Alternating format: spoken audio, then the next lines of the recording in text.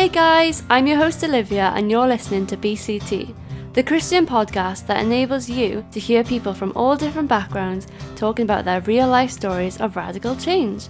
Follow and subscribe so you don't miss an episode. So today's fact is that I've actually been to Disneyland America twice.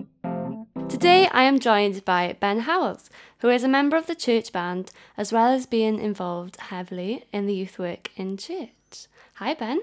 Hi Liv, you okay? Yeah, I'm good. How are you? Yeah, not too bad. It's a nice day. Yeah, it's Looking a lovely forward to day. this. Yeah. So I'd love to know then more about yourself and what your life looks like on a daily basis. Okay, so like you said, I'm Ben. I'm 28. I work within business management within the government. Mm-hmm. What do I like to do? I like to keep active, go to the gym. I like to go on walks. I like to try to climb mountains. Not very good at it. Get out of breath pretty quick. I like animals, technology, and I like playing the odd game as well. And of course, church is a big part of my life, so I enjoy everything I do in church really as well. Amazing. So what about your childhood then? What did that look like? And how has your childhood affected you today? I had a really good childhood. Mm-hmm. I got great family, parents, grandparents.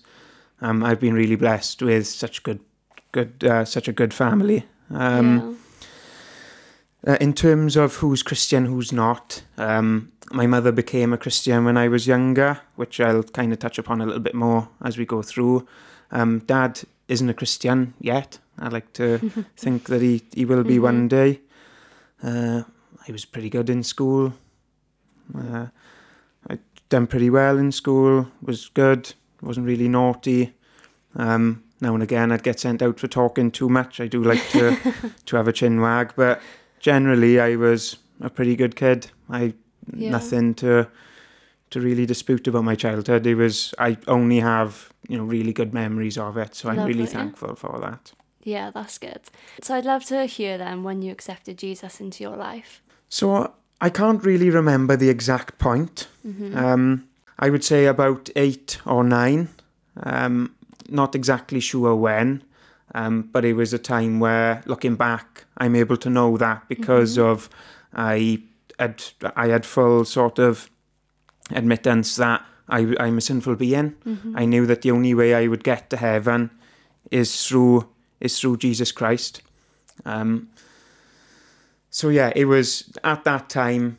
Obviously, it was kind of I knew I was saved, but obviously life hadn't really hit me yet. I was still very young, but I do know that at that point, somewhere around that time, I had made that profession. Yeah. So how has welcoming Jesus into your life changed everything? So I would say, like as I just said about, because I was saved at a young age, it was quite difficult really to kind of notice that difference, to see what had happened. I made that profession, but there wasn't really as much of an effect from it.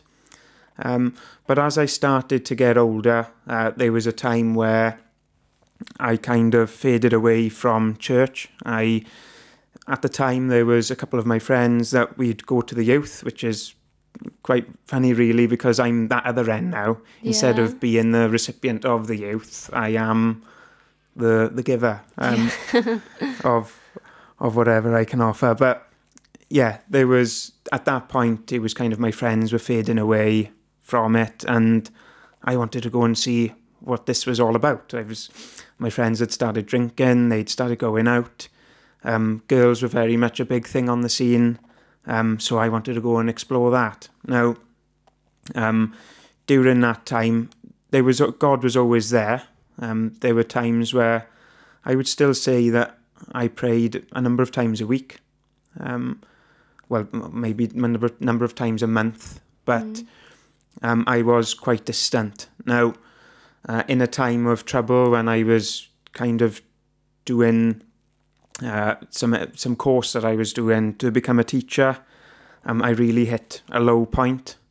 And I just remember that there was this thing calling in the back of my mind that, no, there is a comforter somewhere. Where is it? And I was trying to find it in girls. I was trying to find it not to say I was a heavy drinker, but, I'd see if I could try and solve that on a Saturday night, with my friends. But it all came back to God. And I just remember that one evening where I'd really had enough.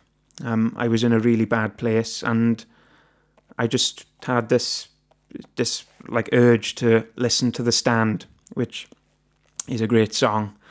And anyone that hasn't heard it, I urge them to listen to it. It's a fantastic song. And I just remember hearing that song and just completely feeling convicted, just feeling, but at the same time, just this overwhelming love.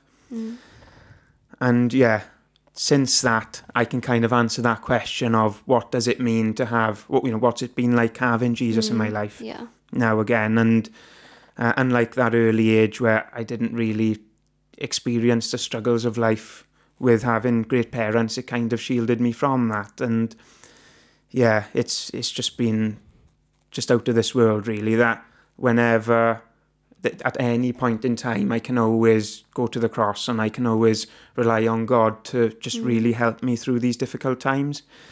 And looking back now,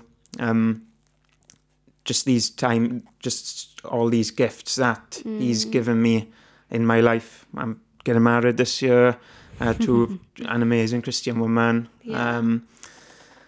And also looking at what He's given me, like, that brilliant childhood, and also just amazing Christians around me that can really spur me and, encourage me through life. And of course the cross, which is the ultimate gift, that I know where I'm going when I die. Yeah. So if someone were to come up to you then and ask you what's the best part about going to church and what benefits they could get from coming to church, what would your response be? I would say that first off, it's, if you really dive into it and you give it your all, it can become almost a second home. You create a family. And I think the one great thing is that this family isn't like what most families are like, where everybody's kind of, you tend to have common likes with your parents, brothers and sisters, you tend to have commonalities between them, cousins, I don't know, even aunties and uncles.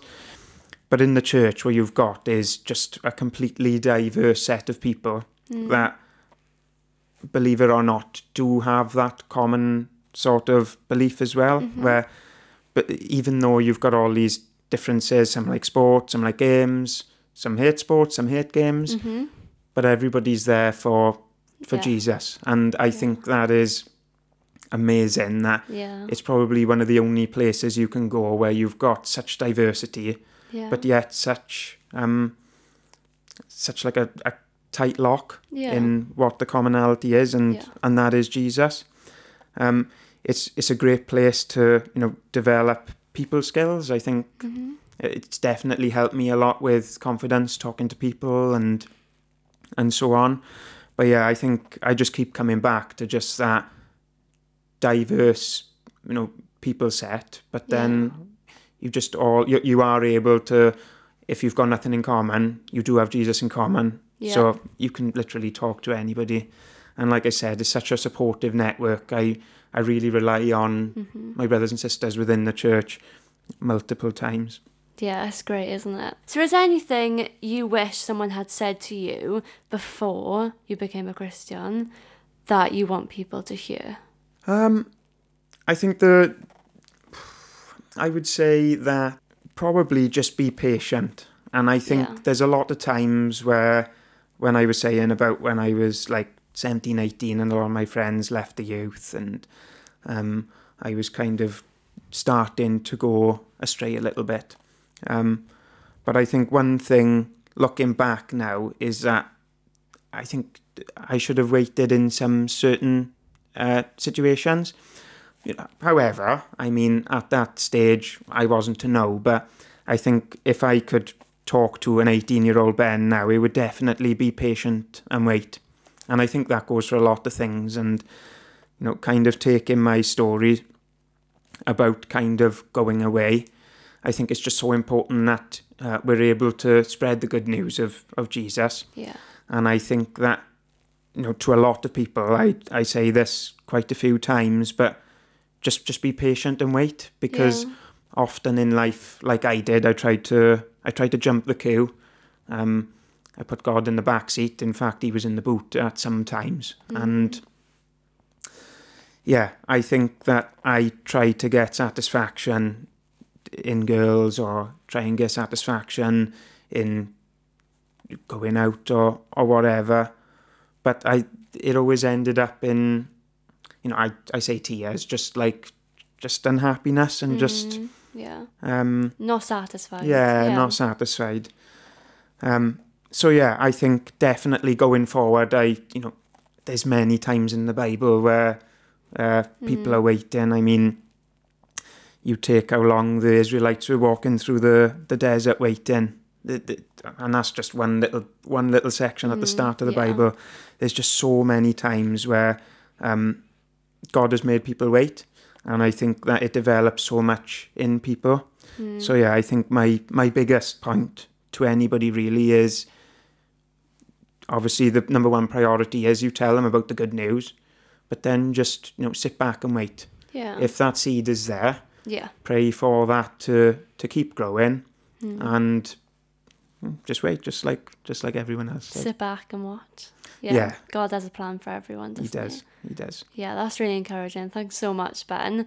That was really great. Thank you for coming on. Oh, thank you. You've been a fantastic guest. Thank you very much. So guys, thank you so much for listening to another episode of BCT. I hope you're really enjoying them so far. Don't forget to follow, subscribe, and follow us on all our socials. Bye for now. Bye.